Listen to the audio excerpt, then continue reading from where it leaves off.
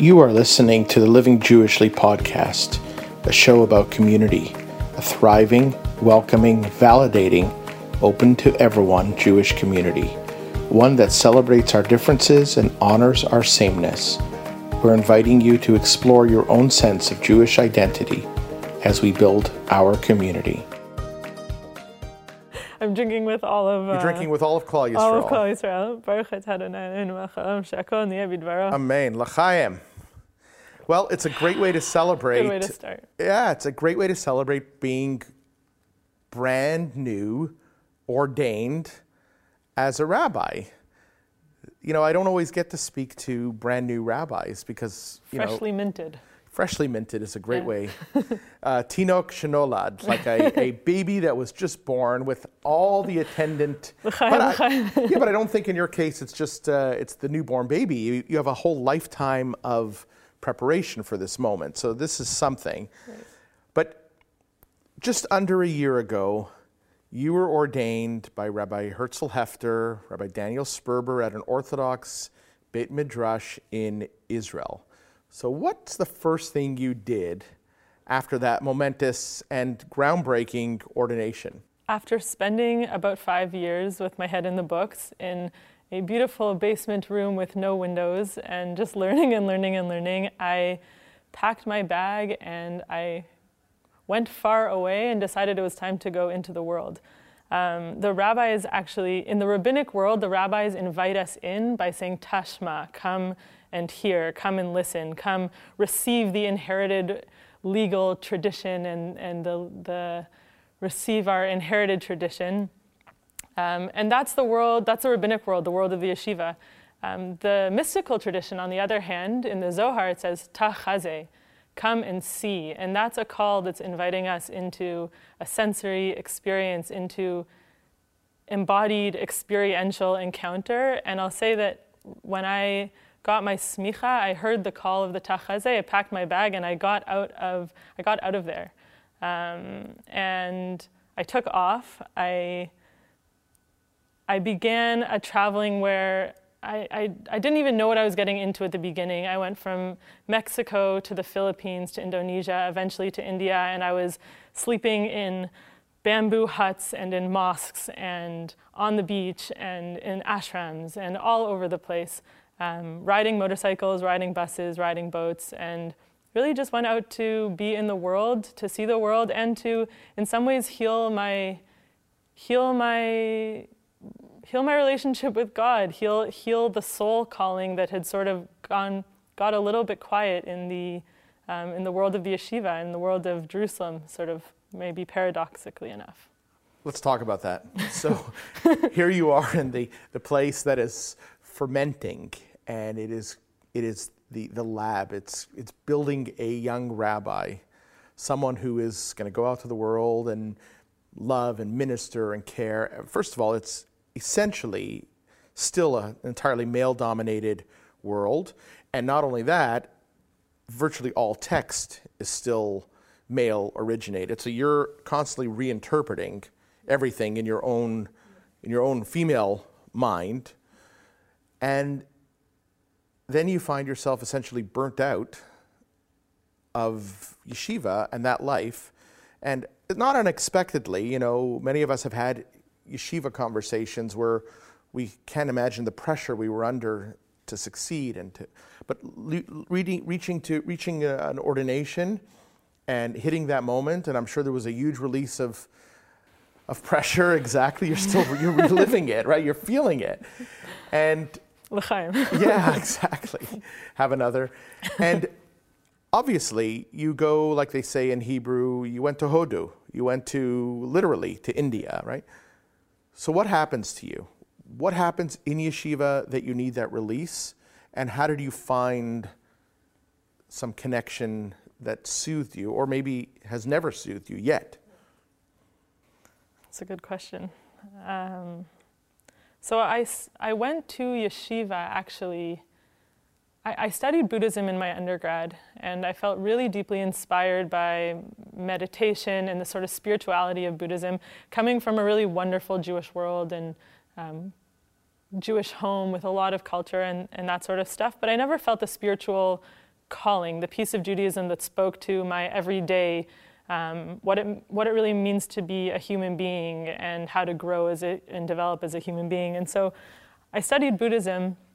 I like to say Rav Buddha was a big inspiration for me. And then in studying Buddhism, I sort of made my way back to Judaism, to Chassidut, to the mystical and the spiritual aspects of Judaism that I never really grew up with. And it was so wonderful to encounter that. And what I really wanted to understand is, how do I live that in my day-to-day? How does that become practice, sort of spiritual practice? Also for my soul, for my spiritual self, but also what does it mean to be living in the world as a Jewish person?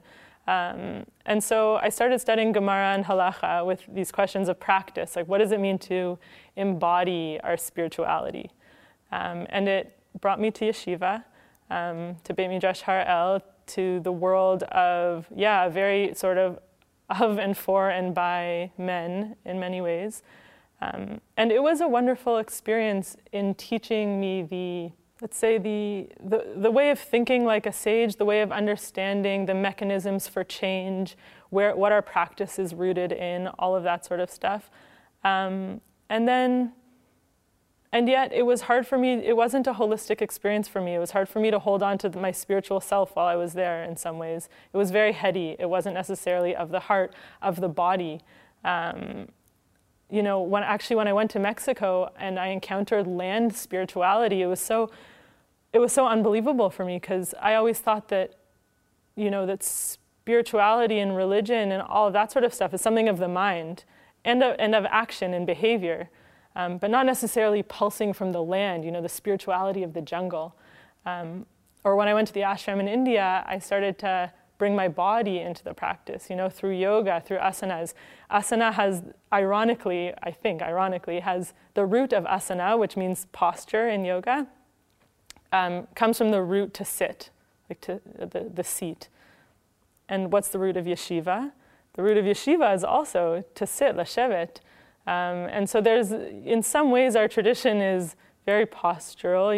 I'm like sitting for years, and I now go to a chiropractor, and I now wear glasses and all the things of yeshiva bucher, really. But I went out to bring the rest of myself into that. So the yeshiva world for me was brilliant. It was heady. It was full of mind and thought and intellect. But I didn't have my full self. I didn't have the experiential. I didn't have the sensory. I didn't have my mind, body, and soul in the way that feels the most full way that I can live as a person, or live as a Jew, or live as a leader. And so I went out. It's almost fitting. Like it was Rav Buddha that brought me into the world of the yeshiva in the first place, and finishing my time at yeshiva, I was sort of called back out into the world to experience the world and devotion, different devotional cultures, just to witness the colors and the sense and the beauty of humanity across cultures, and to start to bring back the different pieces of myself through inspiration from other traditions back into what it means for me to be living Jewishly. And I, to use the language of Hafiz, I felt like in my travels I was intoxicated on the universe. I was drinking the cup of the beloved. Like I was so inspired, and it's wonderful to come back now and feel that pulse in my Jewishness, and to be hopefully living, practicing, and sharing a path that is whole and inspiring. So yeshiva is the head, and clearly you have got the head to be a leader. You know the rules, you know the law, you know the meaning, you know the essence, you know the origin, but you're looking for experiences. And clearly after yeshiva you go out and you search, and they all seem to follow a similar pattern, which is who am I as opposed to what am I? On this journey, you have many different experiences. I'm curious, tell me about what has made you what you are today, and primarily framed within the post-yeshiva to today, but also included in it your previous experiences prior to ordination. So someone listening to you today would say, she's not just talking about the theory, she's actually living an experienced Jewish life? Yeah, great question. So if I back up a little bit after I graduated from McGill, where I was studying Eastern philosophy and international development, so I always had this sort of balance of the inner existential philosophical world and the outer world, what it means to be a person, what it means to be in a globalized world, what are the issues facing the world today, and how are we part of the solution to that. So that was sort of an early driver for me, the inner and the outer, balancing that. And I would say when I made Aliyah and eventually I moved to Jaffa, living 5 minutes from the sea. And there's also been this question of the head and the heart in many ways, which is moving from the academic world into the world of feeling, of living, of being. And I got really interested in meditation and mindfulness, in Jewish meditation, as well as art and expression. So while I was in yeshiva, I'm an artist also. I do Hebrew calligraphy and ketubot, and I work with flowers a lot. I think the aesthetic is part of our experiencing the world, experiencing beauty, touching beauty. And art is a very generative and creative act. I founded a minyan on the beach in Tel Aviv, which was an attempt to get us out of the yeshiva and even out of the Beit Knesset, out of the synagogue, to be, with the setting sun, to be with Tel Avivim, the secular, the religious, whoever wanted to come, to be in song and in devotion and in prayer and in joy and community together. And I ran a program called Achvat Amim Ruchani, which is a program that brings internationals to volunteer and to do Israeli-Palestinian peace and justice work, and be learning about their Jewish identity toch kedei, sort of throughout that process. So their Judaism was sort of a lens to be acting in the world. And in many ways, I believe that our actions, I said this before, that we embody our spirituality in our actions. So pursuing peace and justice is, an act of sacred service. And so I guess my life before yeshiva was also this attempt to move from just the mind into the heart and into the hands in many ways. It's like, how are we being? What's our practice? How are we showing up?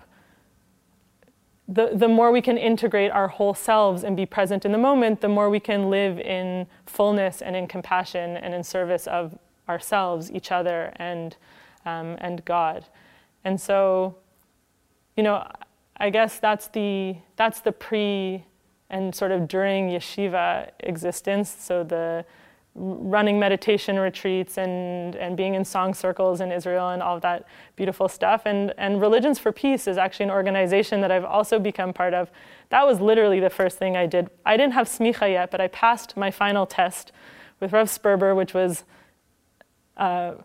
profound, awe-inspiring and terrifying experience.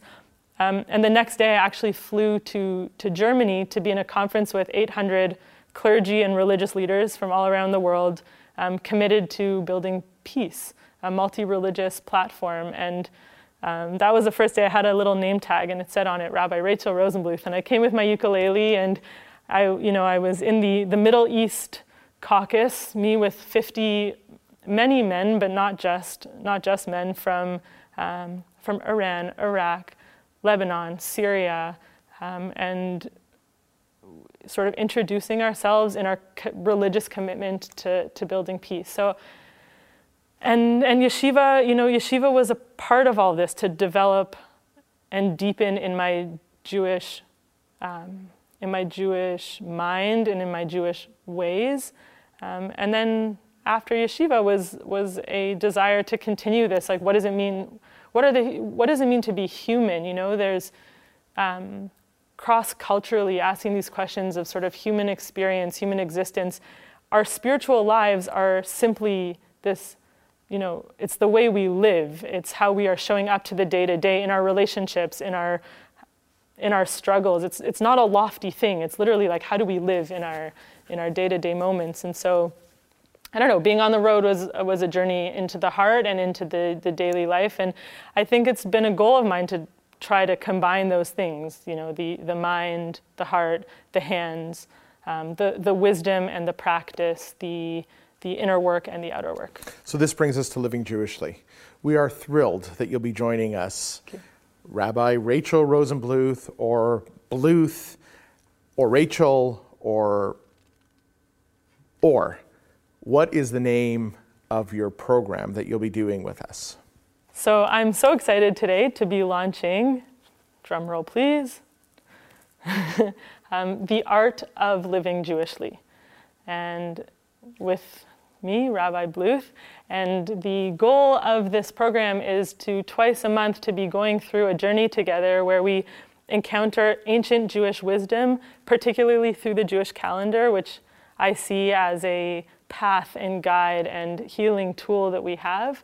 And we will look to the ancients to bring that wisdom into the present moment, to guide us to live our best lives, to be the best versions of ourselves, to grow, to be introspective and to be inspired, and to create the world, the community that we imagine, that we hope to build together.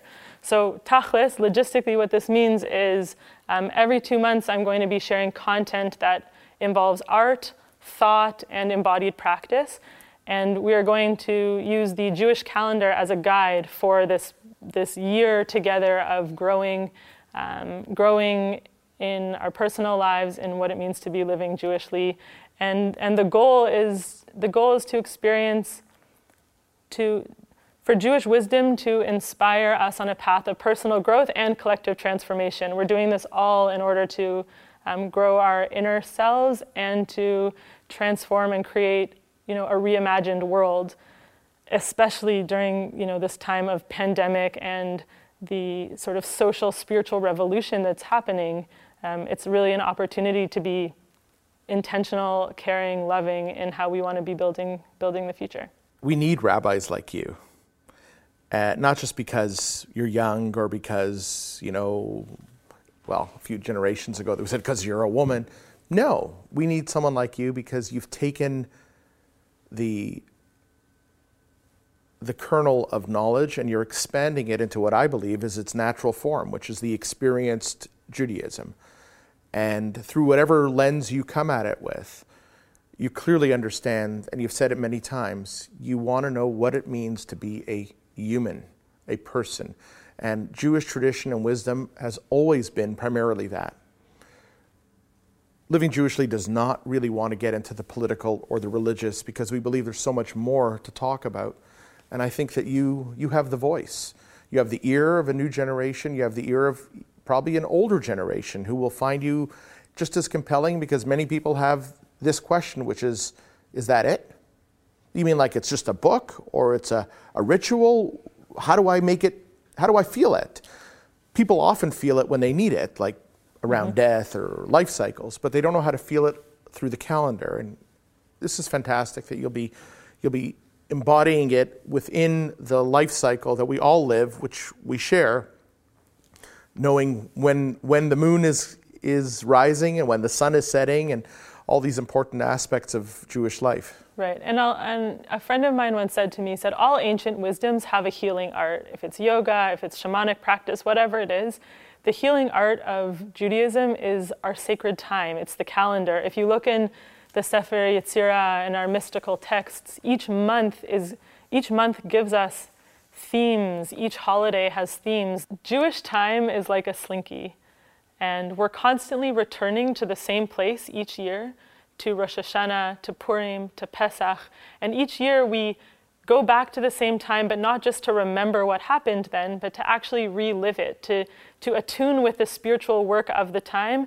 and to allow it to guide us in our inner work, in our introspection, in our inspiration, and bring us through both a personal and a collective journey through the year. And it's like a slinky in that we always return to the same place, but each year we're ascending higher and higher and we're growing and developing along with it.